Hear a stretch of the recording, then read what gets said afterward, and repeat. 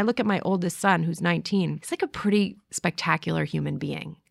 And he's very pulled together.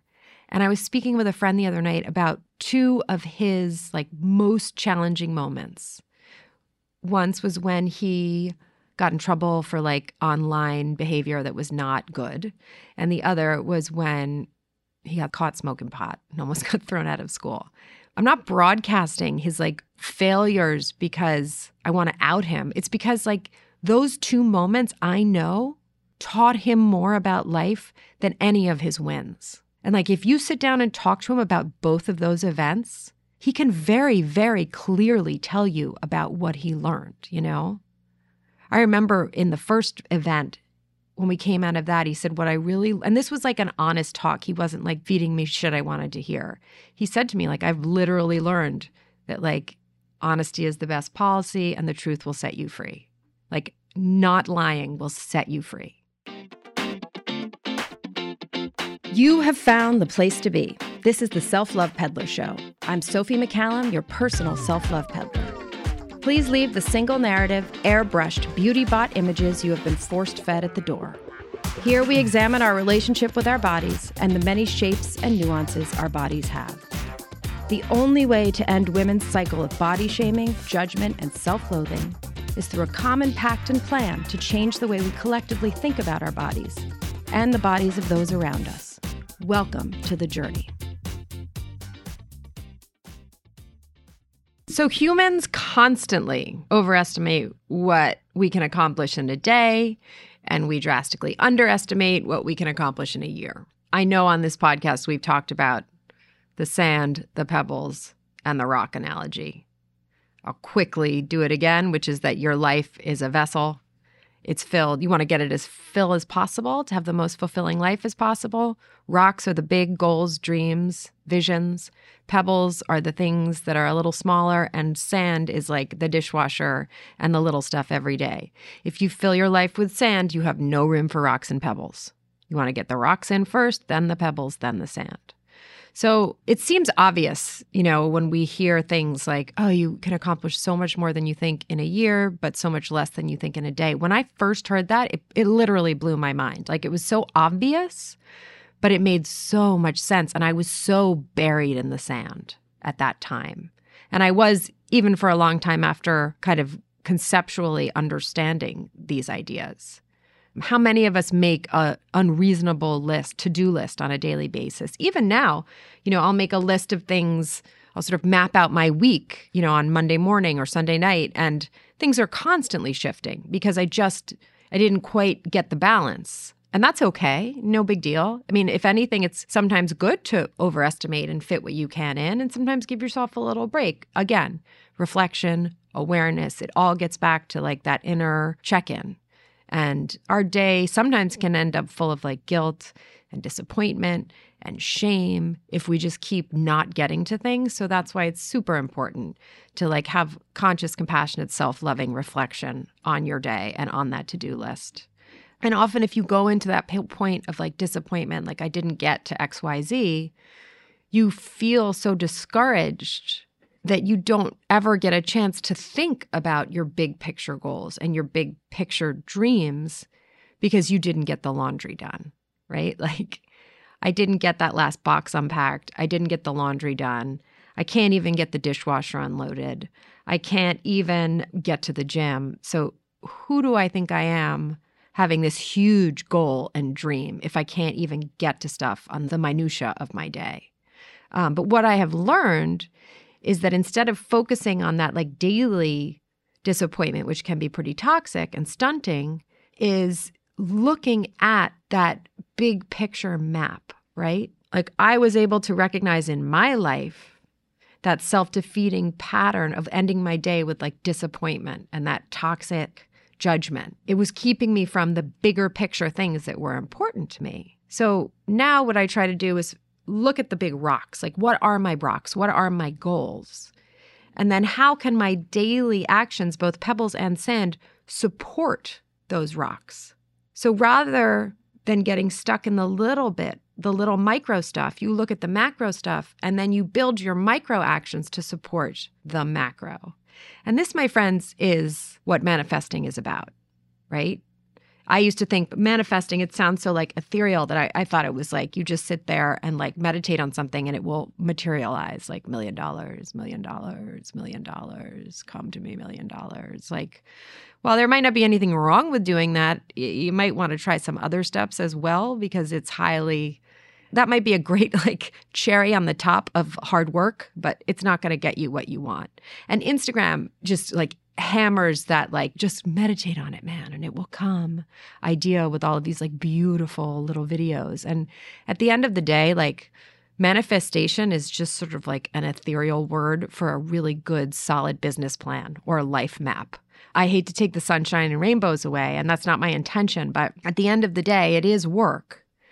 And so, again, living in that micro plans of your day, but not having them support your macro vision is going to make you tread water, but never get anywhere. There's no traction without a plan that supports your dreams.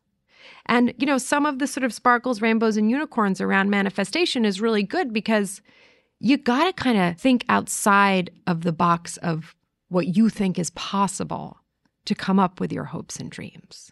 It's like you got to believe in unicorns if you're going to build that life. And it takes work, and you're constantly swimming upstream. So sometimes holding on to those like beautifully magical visions can be incredibly beneficial, if not necessary.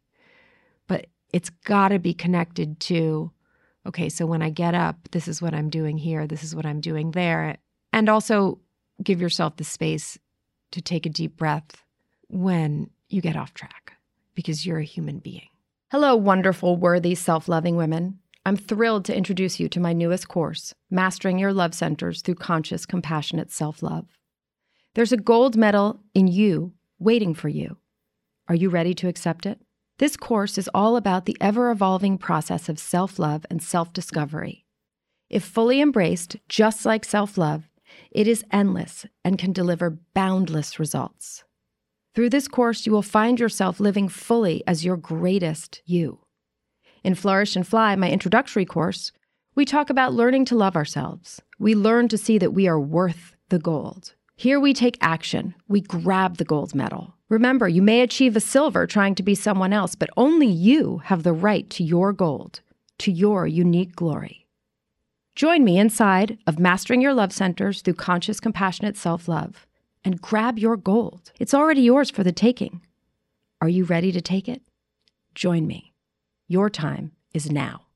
I have often spoken about my first vision board. And you can vision board away. Like, vision boards are wonderful. I use sort of like a virtual vision board with my clients, which is close your eyes and imagine your most fulfilling life. Like, just imagine all of your senses in that life. What's the literal temperature? How does your space smell? What does it look like? How do you feel, Like, really get yourself in that place. Where are you? What's going on? What's different? And what's the same? Like, what did you have to change to get to where you are in this place of your wildest dreams? Like, really, let's create that reality so that we can manifest it. But how does that manifestation happen? By then going back, and once we've defined that macro, going back to the micro and supporting the macro. The little tiny steps get you to those big actions. And it's really not very fancy, right? Sometimes not even very exciting. And in my experience, when you're working towards a dream, the most impactful moments are the ones where you pivot and change because you've maybe failed or things haven't worked out the way you thought they were. It's not the moment when it's like, oh my God, 1 million people are listening to my podcast. That's fucking incredible. It's like it's launching a podcast that nobody listens to and figuring out why, so you then get it right? You've constantly got to be pivoting. And those are the moments you learn. I mean, I look at my oldest son who's 19. He's like a pretty spectacular human being. And he's very pulled together. And I was speaking with a friend the other night about two of his most challenging moments. Once was when he got in trouble for online behavior that was not good. And the other was when he got caught smoking pot and almost got thrown out of school. I'm not broadcasting his failures because I want to out him. It's because those two moments I know taught him more about life than any of his wins. And if you sit down and talk to him about both of those events, he can very, very clearly tell you about what he learned, I remember in the first event, when we came out of that, he said, and this was an honest talk. He wasn't feeding me shit I wanted to hear. He said to me, I've literally learned honesty is the best policy and the truth will set you free. Not lying will set you free. Working towards your goals, understanding that you got to have a little bit of rainbows and sunshine and dreams, but you've also got to be grounded in reality, and accepting that reality can be hard, and accepting that toughness is the stuff that the winners are made of is empowering.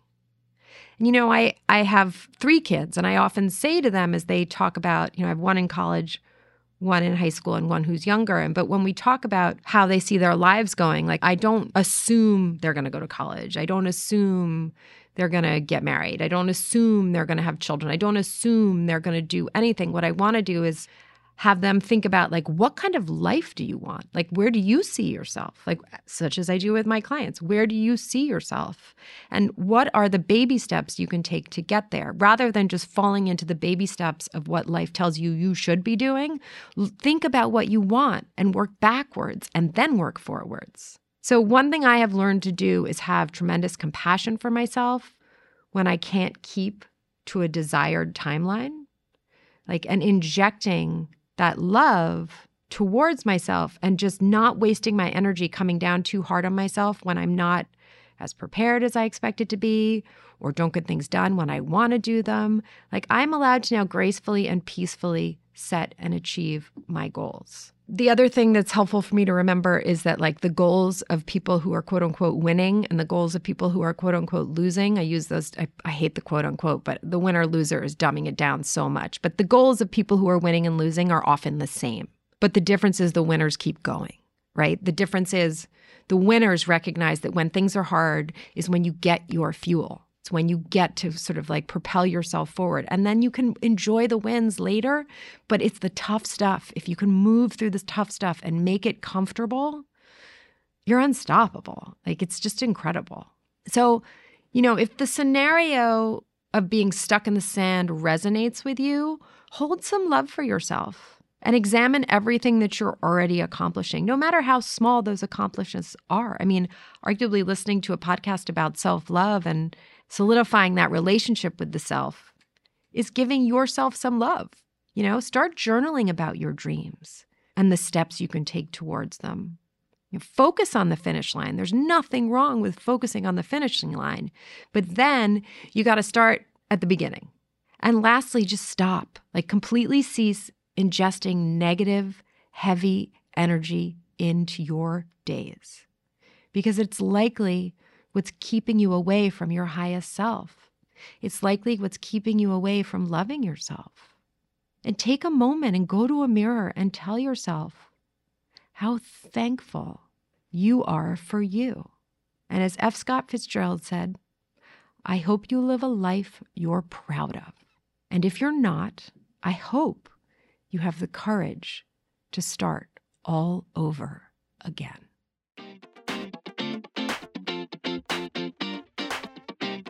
If you are craving to go deeper on your self-love and body love journey, please join me inside my private Facebook group, The Self-Love Shack. We meet once a week to continue our discussions and go deeper. You can also check out my self-love courses and coaching options at selflovepeddler.com. Follow the link in the show description for more details. I leave you with this. The only way to end women's cycle of body shaming, judgment, and self-loathing is through a common pact and plan to change the way we collectively think about our bodies and the bodies of those around us. Sending you peace.